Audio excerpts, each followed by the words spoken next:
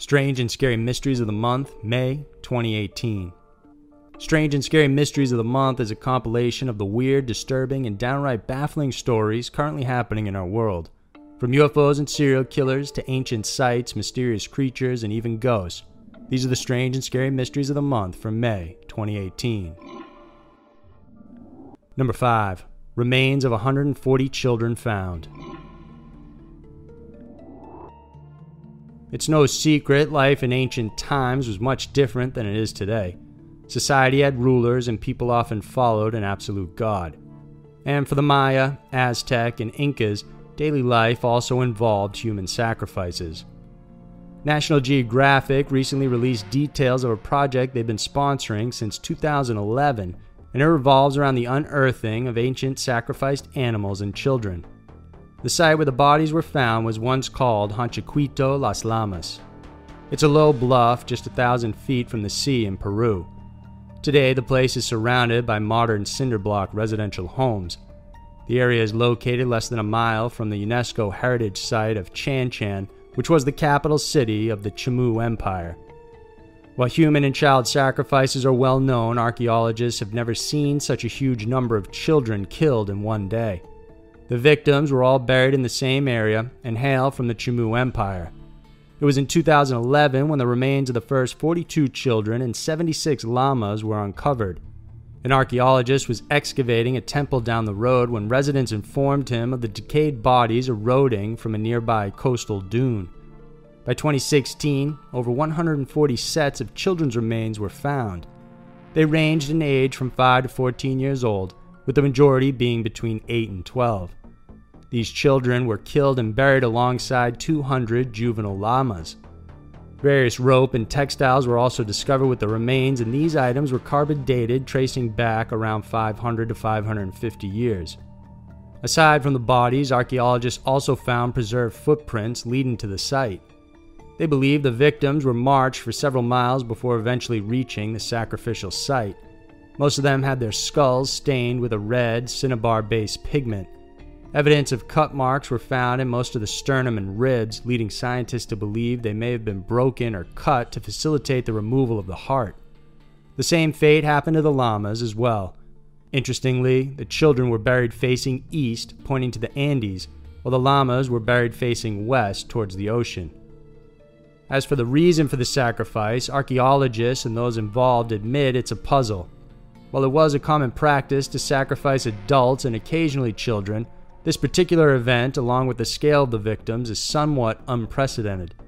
One possible explanation offered by Hagen Klaus, a bioarchaeologist, is that the Chmu might have done the sacrifice as an attempt to fend off the repeated calamity brought on by the El Niño weather phenomenon. When they felt the usual sacrifice didn't work, it's possible they turned to the children as a different kind of offering. But he concedes it's difficult to know for sure without a time machine. Archaeologists are currently working to extract DNA and to find out more about the victims, where they had come from, and whether they were related to each other. Number 4. Man kept young girl as a pet. In 2016, a 17-year-old girl went on social media in her hometown of St. George, Utah, and posted, saying she was depressed and wanted someone to pick her up. The 20-year-old man named Carter replied to her message, and the two communicated a few times before making plans to meet up. Carter said he would help her with her depression and that she would find happiness with him. He added that he lived in Leeds and offered to let her stay in his home for 2 days. The girl initially told the man she was 18, but later confided that she was just 17, to which he replied, "Oh, even better." The truth is, however, that the man named Carter was actually 38-year-old Raymond Burke. He arrived at the girl's home and picked her up, and they dropped by a bank to take out some money before hitting the road. When the girl realized they'd been driving for way longer than it took to get to Leeds, which was only 30 minutes away, she inquired where they were headed.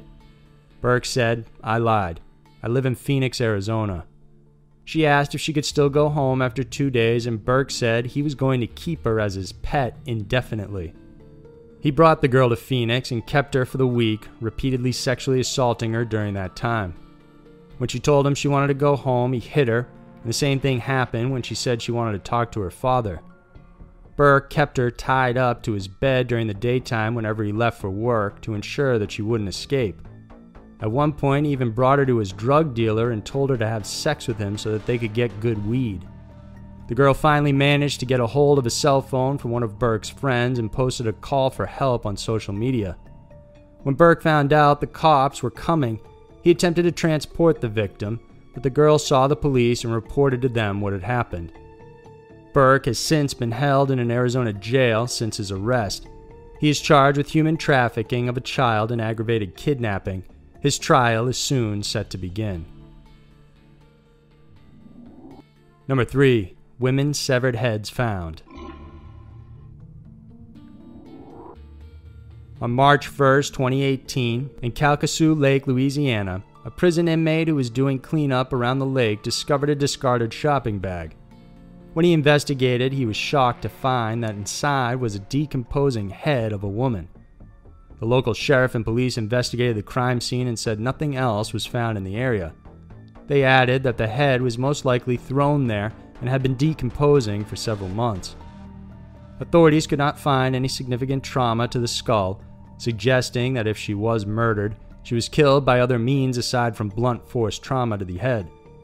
She was described as being 25 to 40 years old, most likely a white female with long, dark red or brown hair. Several weeks later, investigators in Houston, Texas, received a report that 2 volunteers found the remains of a woman inside a large black bag. These volunteers were walking with 300 other people cleaning up the area around Lake Houston on March 24th.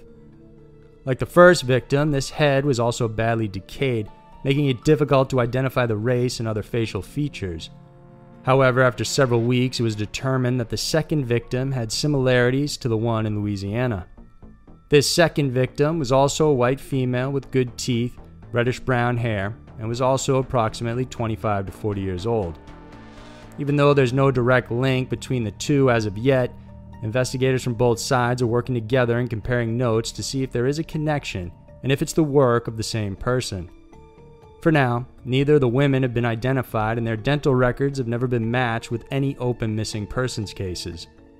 As for a possible suspect, the only lead police have is a man seen around Lake Houston, who is described as having short dark brown hair with bangs. Witnesses approximate him to be between 5'4" and 5'8" and having light skin.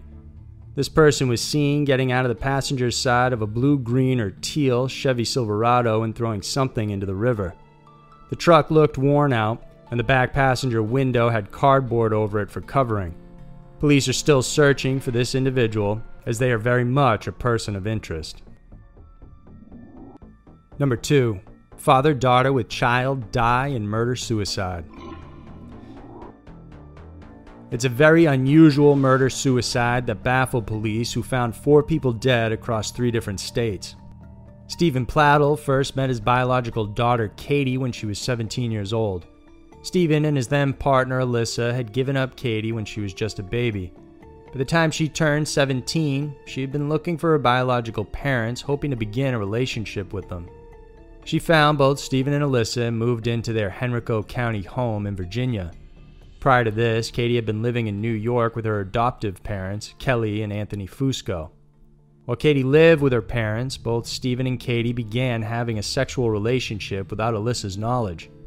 Afterwards, Stephen and Alyssa separated, but the father and daughter continued their relationship.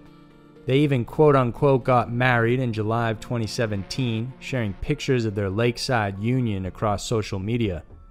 By this time, the father and daughter were living together in Knightsdale, North Carolina.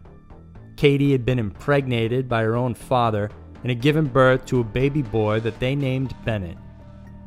Alyssa eventually found out about the relationship through her other younger daughter and reported the incident to police in January of 2018. Stephen and Katie were arrested and charged with incest, adultery, along with contributing to the delinquency of a minor. Both were taken back to Henrico County in Virginia, where Stephen posted bail, but was ordered to not interact with his daughter. Katie was also released from jail after posting a $12,000 bond as well. She was prevented from contacting Stephen and was to live with her adoptive parents back in New York. It was North Carolina police who found the first body in the string of deaths that occurred after. On April 4th, 7-month-old Bennett was found dead inside their home at 106 Earlston Court. Soon after, police in New Milford, Connecticut found the dead bodies of Katie and her adoptive father inside a pickup truck. Both had been shot to death, and a few miles away from there in Dover, New York, police then found Stephen dead from a self-inflicted gunshot wound inside his light blue minivan. According to Stephen's mother, she admitted that her son told her that Bennett was dead and asked her not to go there. It's believed he then drove to Connecticut and killed Katie and her adoptive father. Apparently, Katie had broken off the relationship with him just days prior, and this was his twisted, final act of vengeance. Number 1. Golden State Killer finally caught. For over 40 years, the notorious Golden State Killer had been left to roam around and terrorize several victims. This psychopath had committed more than a dozen murders, over 50 rapes, and 100 burglaries in California between 1974 and 1986. However, despite the prolific crimes, police were unable to zero in on a suspect or make an arrest. That is, until last month. While DNA evidence was available, there were no hits found on the official database for decades. Then on April 24th, just outside his Sacramento, California home, 72-year-old Joseph DeAngelo was arrested and linked conclusively to the Ventura double murder perpetrated by the Golden State Killer in March of 1980. During the Ventura murders, 43-year-old Lyman Smith and his wife Charlene, who was 33, were bludgeoned to death inside their High Point Drive home. Charlene had been raped, which resulted in the collection of DNA evidence. DeAngelo's DNA and other evidence was also matched with murders and killings done by the serial killer, particularly those in Goleta, Dana Point, and Irvine. How this serial rapist and killer was eventually captured is a very unique story on its own. It took 4 months of hard work before police definitively found a match. DNA expert and investigator Paul Holes worked on a hunch that he could create a roadmap of the killer through his genetics. The officer traced back the killer's great-great-grandparents back to the 1800s using the DNA profile they had. His team created about 25 family trees with thousands of relatives still living today. However, he was intrigued by one fork which led to a 72-year-old former cop who was living in Citrus Heights. Holes and his team found out that the disgraced cop had purchased 2 guns during the time the killer was most active. Police placed the man under surveillance and obtained DNA from items he had discarded. When this DNA and that of the Golden State Killer was compared, it was a definitive match, and one of the worst serial killers in history was finally captured. What made the Golden State Killer especially notorious was that he not only raped, murdered, and robbed, but he also taunted police and the surviving victims by sending them messages and even calling them over the phone. But because he was a cop himself, as we now know, he knew exactly how to stay one step ahead of the police at all times. He was first known as the East Area Rapist and Murderer for his crimes from June 1976 through July of '79 in Northern California. Then he was dubbed as the original Night Stalker for his crimes from 1979 to 1981 on various victims in Southern California. Many of these victims were couples, and most were killed. It wasn't until later on, decades after the crimes had seemingly stopped, when the term Golden State Killer was coined. Many hope the unique approach taken by investigators will also help in generating leads or potential suspects for various cases committed by other notorious serial killers that still remain at large today. It's very rare that such a prolific cold case finally gets its man, but in this one, good was able to win over evil. Every day we encounter scary and mysterious stories that many of us don't know what to make of. These are just a handful, but there's still so much more to discover. If you enjoyed this video, then remember to subscribe to our channel. We have many new scary mysteries coming out every single week that we're sure you'll enjoy. Thanks for watching, and I'll see you soon.